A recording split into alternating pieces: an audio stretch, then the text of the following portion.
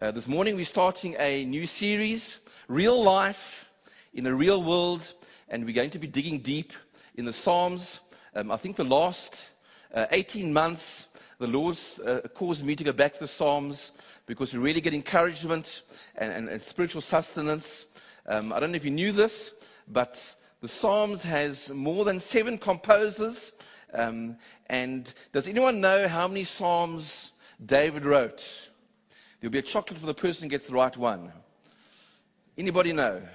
How many Psalms did David write? He wrote the most Psalms. Anybody know? Sorry? 160? No, that's impossible. There are only 150 Psalms. Okay. There are obviously some we don't know about. David wrote 73 Psalms, and then Asaph wrote 12, the sons of Korah 10, Solomon wrote Psalms, Heman and Ethan, I've never heard of them.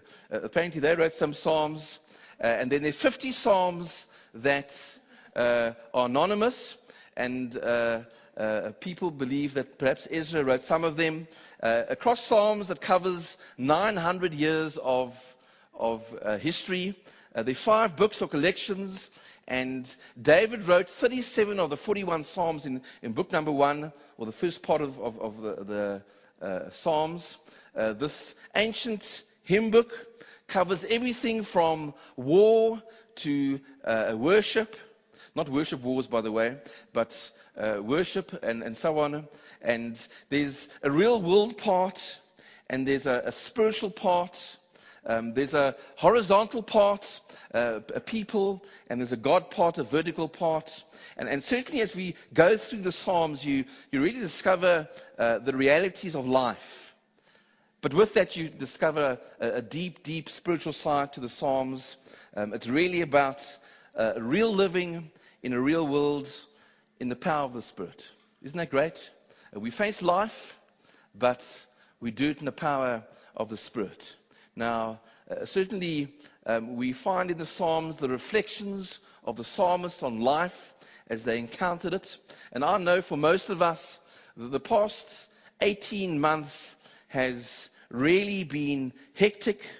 We've had, many have felt the loneliness and the isolation, losing loved ones, friends, colleagues.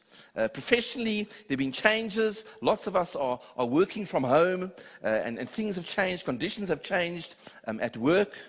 Sometimes we're even dealing with difficult people. Perhaps you're battling to cope as a parent, meeting deadlines on the one hand, making decisions, competing on wills, endless lists of chores and so on. Maybe you're a student working online. You'd love to go back to university and enjoy the social life, but you're just not getting to that spot. Maybe it's the grind of finishing assignments and e-weeks and presentations. I know Timothy, he's in that spot this week. He's got a really busy next 5 days. And I know last time we had that, he didn't sleep for 3 days. They really just work and work and work. Maybe you're facing that, choosing electives, cramming for exams and so on. Or maybe it's even maintaining your spiritual life. It can be a battle. This year, we've got a borewell in our garden. We've got a lovely big garden. It's very green, but it needs lots and lots of water. And a few months ago, my borewell went down to a trickle and then stopped completely. And it was really worrying me because if you don't have a borewell, you don't have a garden. And we got somebody in to fix it. And when they measured the depth of the borehole, it was 45 meters. And at 21 meters, they hit the water, which means there was lots and lots of water to draw from. And certainly, the Psalms are a deep, deep well that we can draw on.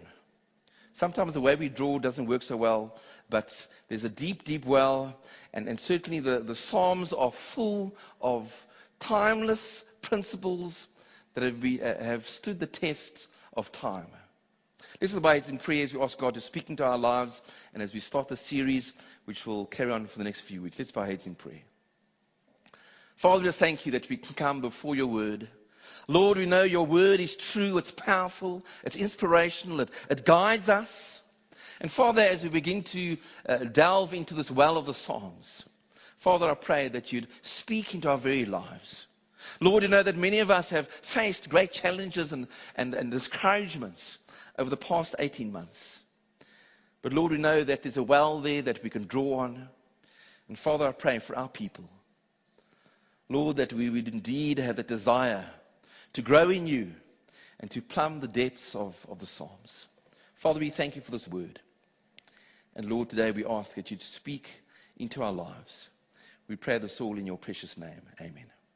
Will you turn your Bibles to the very first Psalm, Psalm 1, and I'm going to be reading from the ESV. The ESV, the heading is The Way of the Righteous and the Wicked, and we're going to read the Psalm and have a look at it this morning. What is the first word? Blessed. Who wants to feel blessed? Blessed by God. I hope you're in that spot. Blessed is the man who walks not in the counsel of the wicked, nor stands in the way of sinners, nor sits in the seat of scoffers.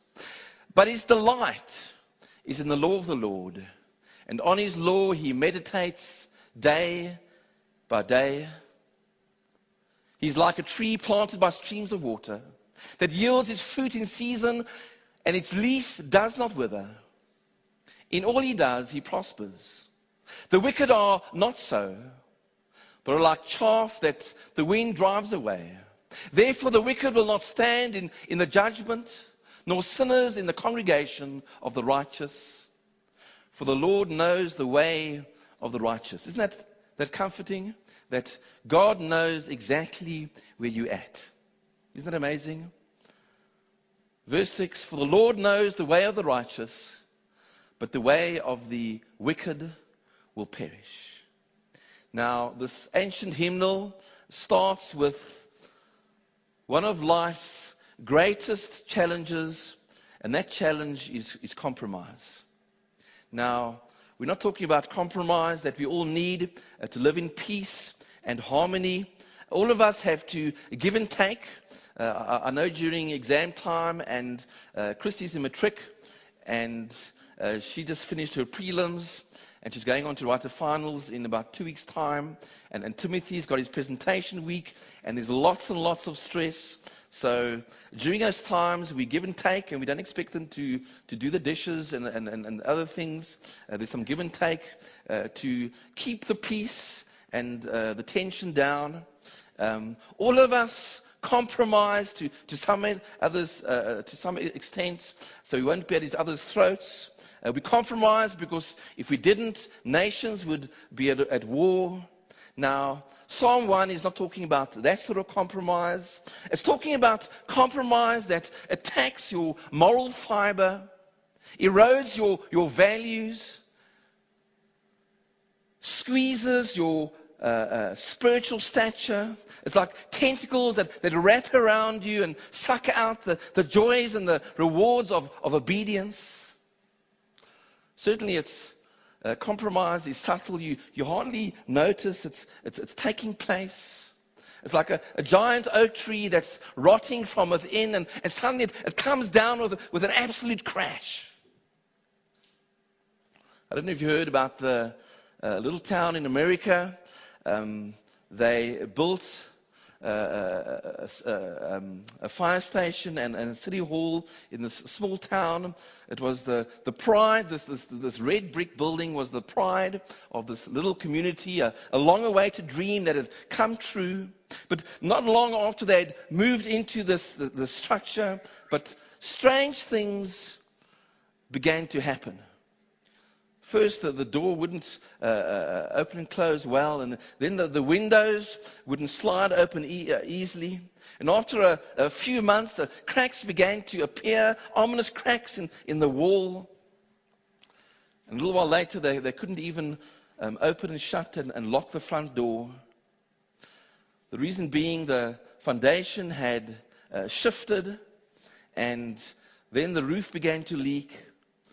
And this building that had once been the pride of this little community had to be condemned and pulled down. The culprit was deep underground coal mining, deep beneath the foundation, and the foundations began to sink. So it is with compromise. We hardly notice that it's happening. One rationalization turns to another, and a life that was once strong and stable and reliable begins to give way. Now, it's significant that the very first psalm, I was thinking about this, why do we have this theme in the very first psalm? And I really believe that the Holy Spirit is just so aware how dangerous compromise is in the Christian, the believer's life. And the psalmist, he contrasts two ways to live. In verse 1 to 3, we have the godly life, the life without compromise. And in verses 4 to 6, we have the ungodly life, the life with compromise. There's a battle going on. There's an erosion of good intentions in our lives. Now, it's very interesting. If you go through the Bible, you see this contrast. Two men, sinful and good. The first Adam and the last Adam. Cain and Abel, Ishmael and Isaac, David and Saul. And Bible history even ends off with a contrast with Christ and the Antichrist. Two men, two ways, and eventually two destinies. Now I want you to think about your priorities for a moment. Your family. Are you compromising with your family? Maybe you're living past them. Many of us are working at home, but we're so busy, we just live right past our families. Maybe our careers, you're doing things you shouldn't be doing. Perhaps your spiritual life has taken a back seat. There are other priorities, and you may be staying at home. Or maybe you're not having your quiet time as you should be. Maybe even your life calling. God hasn't just called the pastor and the elders. Every person has a life calling from God. Is there compromise in your life where there shouldn't be compromise? Now, firstly, number one, we see the godly life in the first three verses. The psalmist describes the one who chooses to live the righteous, who chooses to live the uncompromised life. The one who consciously resists the inroads of compromise. We see the person who's wary of anything that will erode his godly commitment in his life. Now, as I mentioned earlier on, the psalm begins with that word blessed.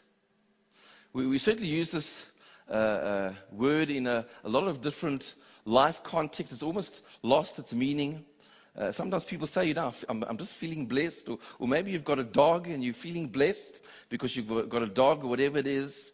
It's almost lost its meaning. But as we look at this Hebrew word, it has a very specific meaning. And what it means is, the happiness many times over. The CSV, it translates, how happy is the one. What causes such an abundance of happiness and joy? It is the uncompromising purity of a righteous, uncompromised walk with God. Can we say amen to that? It's the happiness of being right with God in a place where we should be. And as the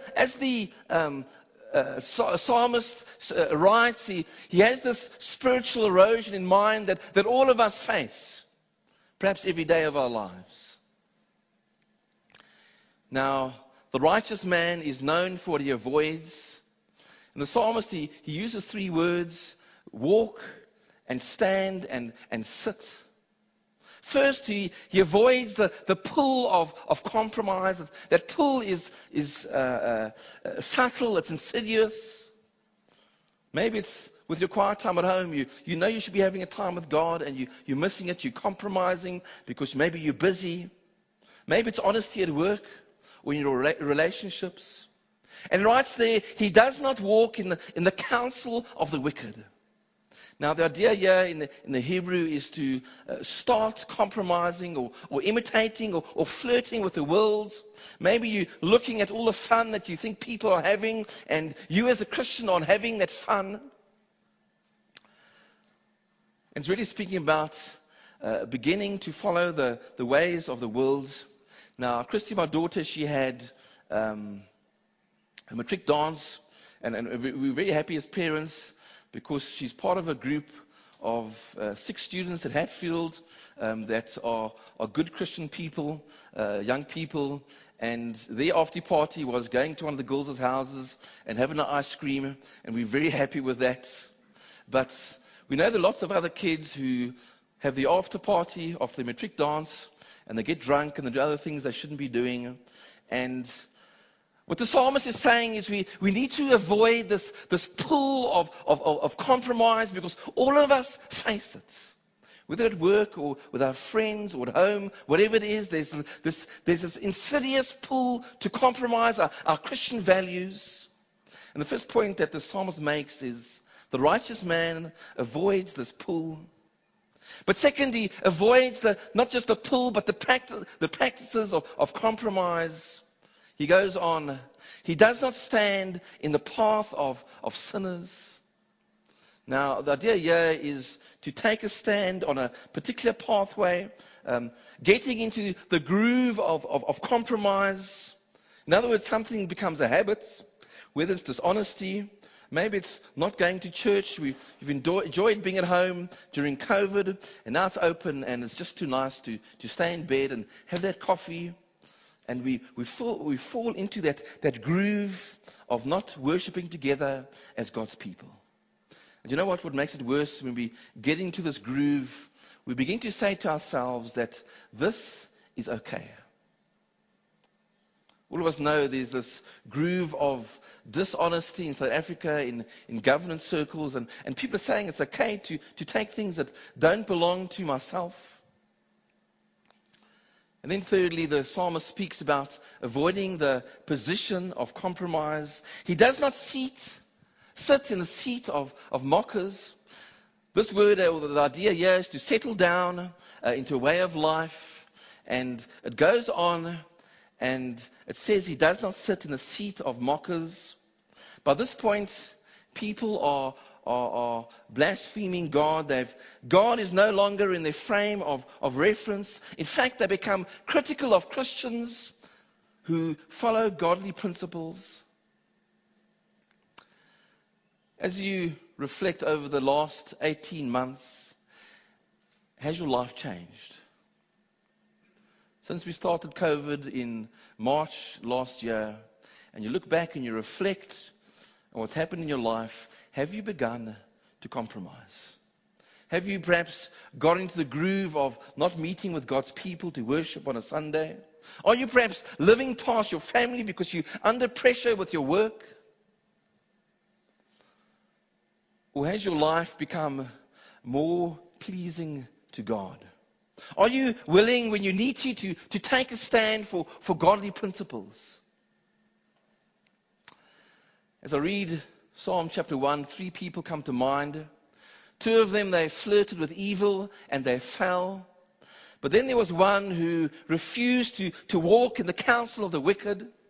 Remember Samson? I'm sure if you've gone to Sunday school, you know the sad story of Samson, who got involved with Delilah. It wasn't God's plan for his life. And perhaps one of the saddest parts of Scripture is where it says in Judges that the Spirit of God had left him and he didn't even realize it. Now, his life is best described by Proverbs chapter 5 and verse 20-23. Maybe turn in your Bibles. Proverbs chapter 5 and verse 20.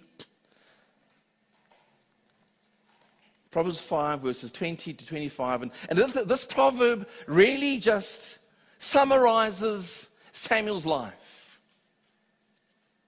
Chapter 5 verse 20. Why be captivated, my son, by an adulteress, or embrace the bosom of a stranger? For a man's ways are before the eyes of the Lord, and the Lord examines all his paths. The iniquities of a wicked man entrap him. The cords of his sin entangle him. He dies for lack of discipline, led astray by his own great folly. Samson's life is certainly a tragedy, and it began with one compromise after another.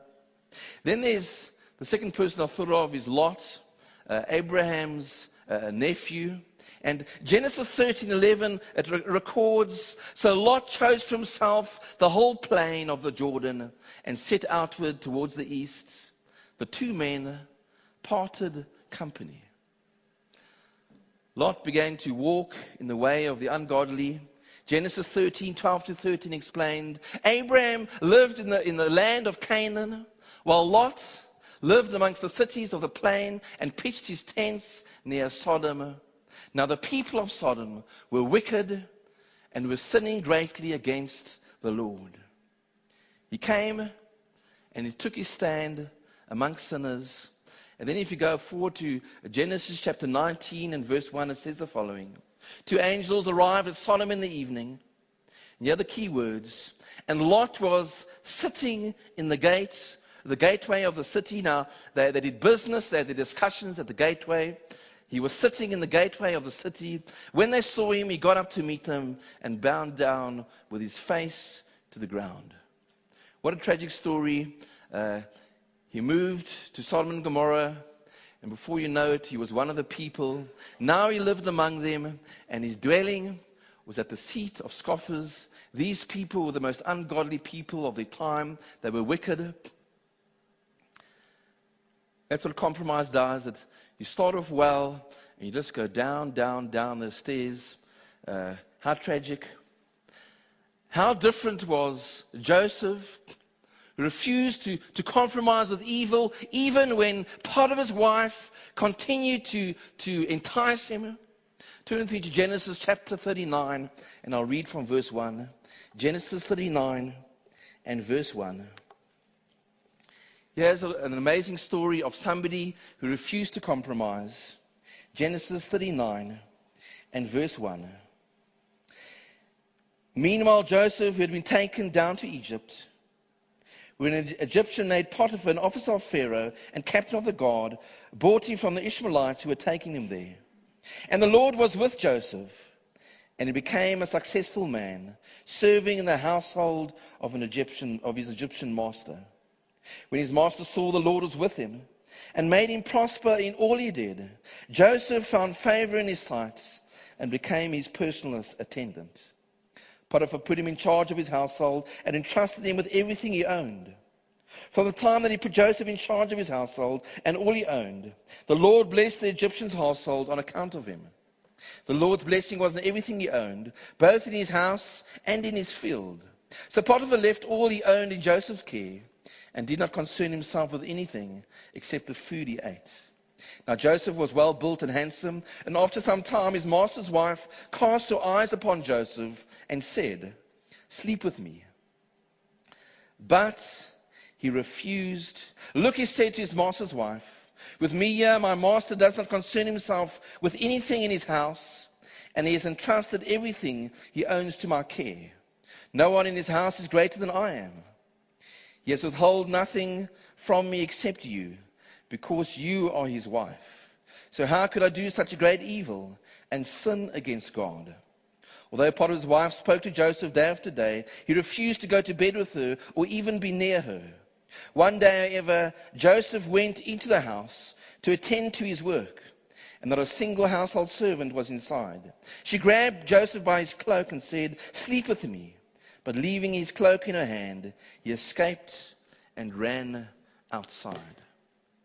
Now, how different is that? Joseph refused to compromise, and he fled. And as we've seen, the righteous man is known for what he avoids. He avoids the pull of compromise. He avoids the practices of compromise. He avoids the position of compromise. He's known for what he avoids, but he's also known for what he follows. And if you read the text, it says there, "but," and The psalmist gives us a picture of a tree. The first thing we see is that the righteous man, the uncompromised man, he takes root downward. Verse 2, but, and there's that big word but, a contrast. But his delight is in the law of the Lord. In other words, the word of God. And in his law he meditates day and night. In contrast to compromise, to spiritual erosion, the godly believer, he occupies himself with the law, the word of God. Now at home, one of my hobbies is to grow fruit trees. And all over our garden, we've planted all sorts of trees, peach trees, and we've got a lemon tree, and oranges, and naartjies, and lychees, and so on. And we just about filled our garden with fruit trees, my great delight. And one of the things I've discovered is that you need the right type of soil. You need to put manure in it and all these different things that make the soil rich. And friends, I want to say, a Christian needs the right soil of the Word. Why is it so important? If we're going to change that pathway of living, we need the standard, we need the direction of the Word of God in our lives. How can a young man keep his way pure? Psalm 119 and verse 9 asks, what is it? Who can quote that? By guarding it according to your word. In Psalm 19, verses 7 to 11, we see the benefits of the Word of God. The law of the Lord is perfect, reviving the soul. The testimony of the Lord is sure, making the wise simple. The precepts of the Lord are right, rejoicing the heart. The commandment of the Lord is pure, enlightening the eyes. The fear of the Lord is clean, enduring forever. The rules of the Lord are true and righteous altogether. More to be desired are they than gold, even much fine gold. Sweeter also than honey and the drippings of the honeycomb. Moreover, by them your servant is warned.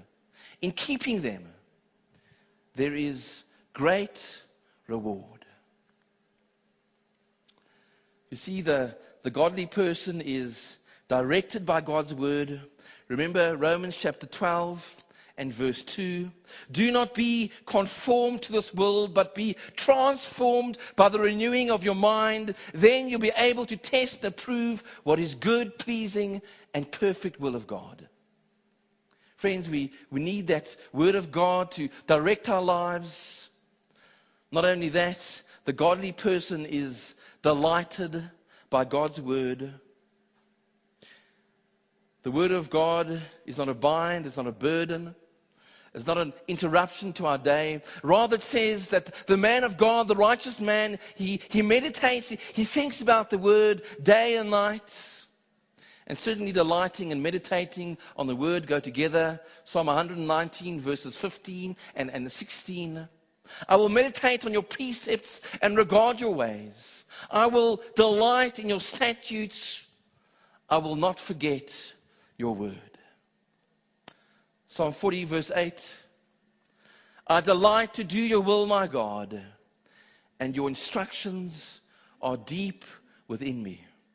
Friends, when we delight in God's word, in Scripture, in the word of God, the reason being is that it's been hidden in our hearts. And so we see that the righteous man, the uncompromising man, he takes root downward, but then he secures growth upward. Verse 3, he's like a tree planted by streams of water. You know, it's amazing what water can do, and I've seen it with my borehole. It's starting to dry up, and our garden was getting drier, and then we had it fixed. And it's a long story, but we changed the feed of the borehole, and before the diameter was quite narrow, and the people who fixed it put a new pipe in, and that thing was just squirting so much water, it was going over the wall. It was absolutely amazing. But you know, immediately we noticed a difference in the garden. And this year we've had the juiciest crop of never-ending lemons. I now even eat lemons just as they are. My neighbor I gave my neighbor some lemons, and the wife, she just ate the lemon as it is. It was so amazing how juicy and sweet, almost sweet, not quite sweet. But it was absolutely amazing what water can do. Now, water is a picture of thirst for God. Remember Psalm 42 and verse 1 to 2? As the deer pants for flowing streams, so my soul longs for you, O God. My soul thirsts for God.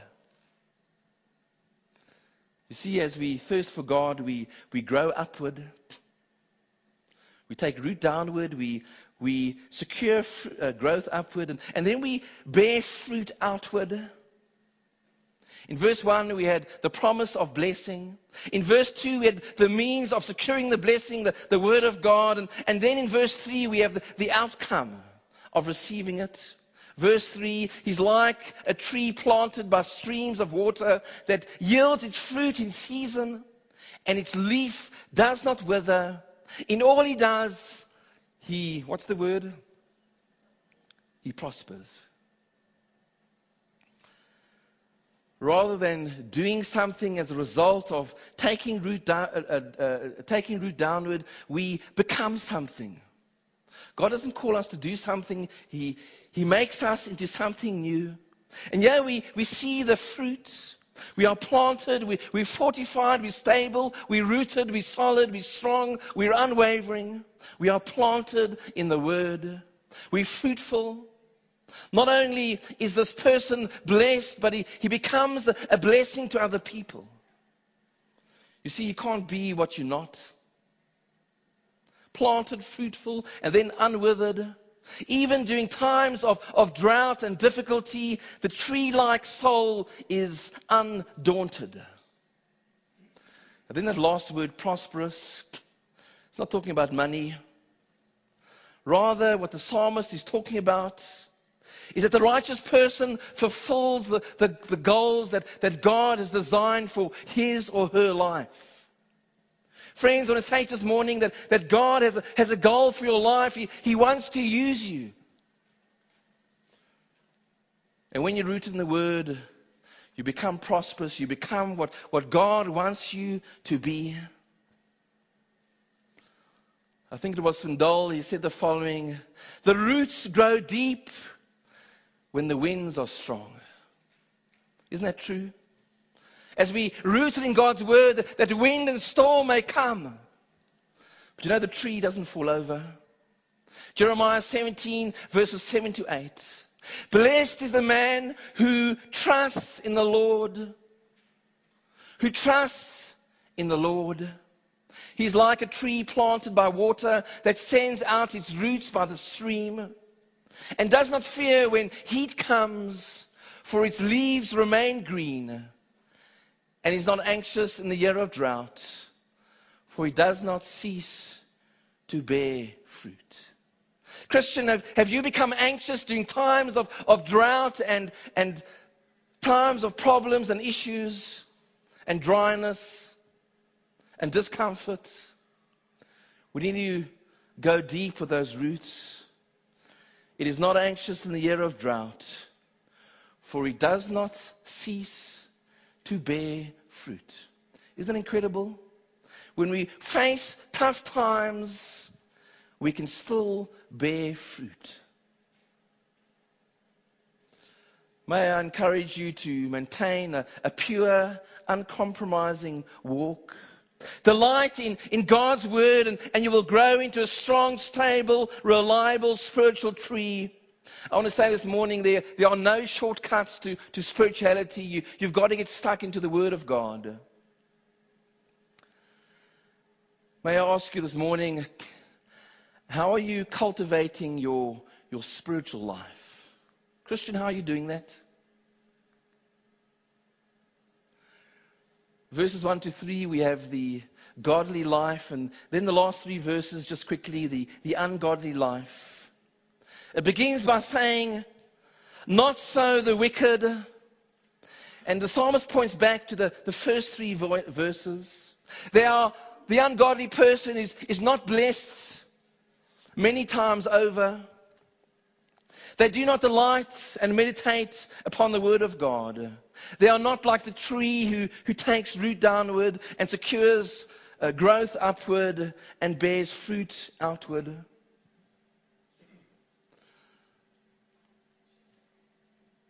The psalmist uses just one word to describe the ungodly life, and that is chaff. Unlike the righteous life, that life is completely worthless in the sense of spirituality. It blows around by the wind. Unlike the firmly rooted, fruit-bearing tree, chaff simply blows away. And then after comparing these two lives, the psalmist then brings us the fate of those who reject the Lord. Verse 5, therefore the wicked will not stand in judgment, nor sinners in the congregation of the righteous. You see, the one who has never come to faith in the Lord and trusted Jesus alone for eternal life will never stand upright in the judgment of God, nor be part of God's people. You see, what the point is that there's a difference in the destiny between the godly and the ungodly. How tragic it is. I meet many unbelievers who live upright lives, who are committed people, who are moral, who live healthy lives, even sacrificial and dedicated lives. But the tragedy is that they will not be among the eternal assembly of the righteous. You might ask this morning, well, Pastor, how can you say that? Well, verse 6 says the following. For the Lord knows the ways of the righteous. Now, that's encouraging for Christians. Christian, God knows exactly where you're at. He's watching over you. But that verse continues. But the way of the wicked will perish. Compromise. I think we all know the story of Eric Liddell, that famous film, Chariots of Fire, a man who refused to compromise. For him, his standard was to worship God on a Sunday, and he was to run the 100 meters in the Olympics. I think it was 1924, the date might be wrong. But he was going to run the 100 meters. And then he discovered that his race that he was tipped to win, he was the best sprinter, the 100-meter sprinter in the world. That time was on a Sunday, and he refused to run in the race because for him, Sunday was a day of worship. And as it so happened, the 400 meters race, which was not his race, he wasn't a mid-term sprinter. But that race, somebody dropped out and he could run it. It wasn't his race. And he ran that race and God honored him. And he actually won that 400-meter race in the Olympics. And he said the following after reflecting after the Olympics. And he said the following. I believe that God made me for a purpose. But he also made me fast. And when I run, I feel his pleasure. When I run, I feel his pleasure. Friends, I ask you as we close this morning, are you feeling the pleasure of God in your life? Are you running to please God? Let's pray. Father, as we consider the very first psalm, and Lord, I believe you've placed it at the very front of all these psalms. Lord, as we come face to face with compromise, and Lord, each of us face compromising situations day in and day out, whether it be at home, with our families, or our spiritual life, or with our friends, or at work when we're tempted to do things we shouldn't. Father, we thank you that you remind us what we need to avoid. Lord, you remind us of our very eternal destiny. And Lord, as your Spirit speaks to us this morning, Lord, won't you do your work? Father, won't you speak to us about our personal situation? Be it perhaps with our families, maybe we're living past them and we're missing our kids and our spouses. Lord, maybe it's our spiritual life and we're battling to have a quiet time in the morning and spend time with you. Father, maybe it's enjoying being at home and not being with the gathered church to worship. Lord, maybe it's with our friends. We've got compromising situations and being in relationships maybe we shouldn't be in. Father, maybe it's work and we've been tempted to have shortcuts. Or Lord, to do things that aren't right or maybe illegal. Father, I pray that your Spirit now would speak into our lives. Friends, won't you just reflect for a moment where you're at in your life? And if you need to make right with God, won't you pray right now? Lord, I realize that my life isn't right with you. And Father, as I consider this very first psalm, Lord, you speak into my life and I ask you to overcome. Won't you name that thing right now and allow the Spirit of God to minister right into your situation and into your life.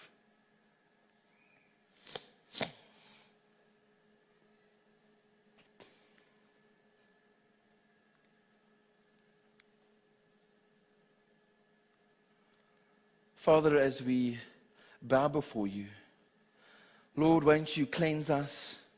Won't you direct us? Lord, won't you give us that earnest desire, that strength to follow your ways? Father, we thank you that your Spirit is the after counselor. Won't you continue to minister to us? We pray this all in your precious name. Amen.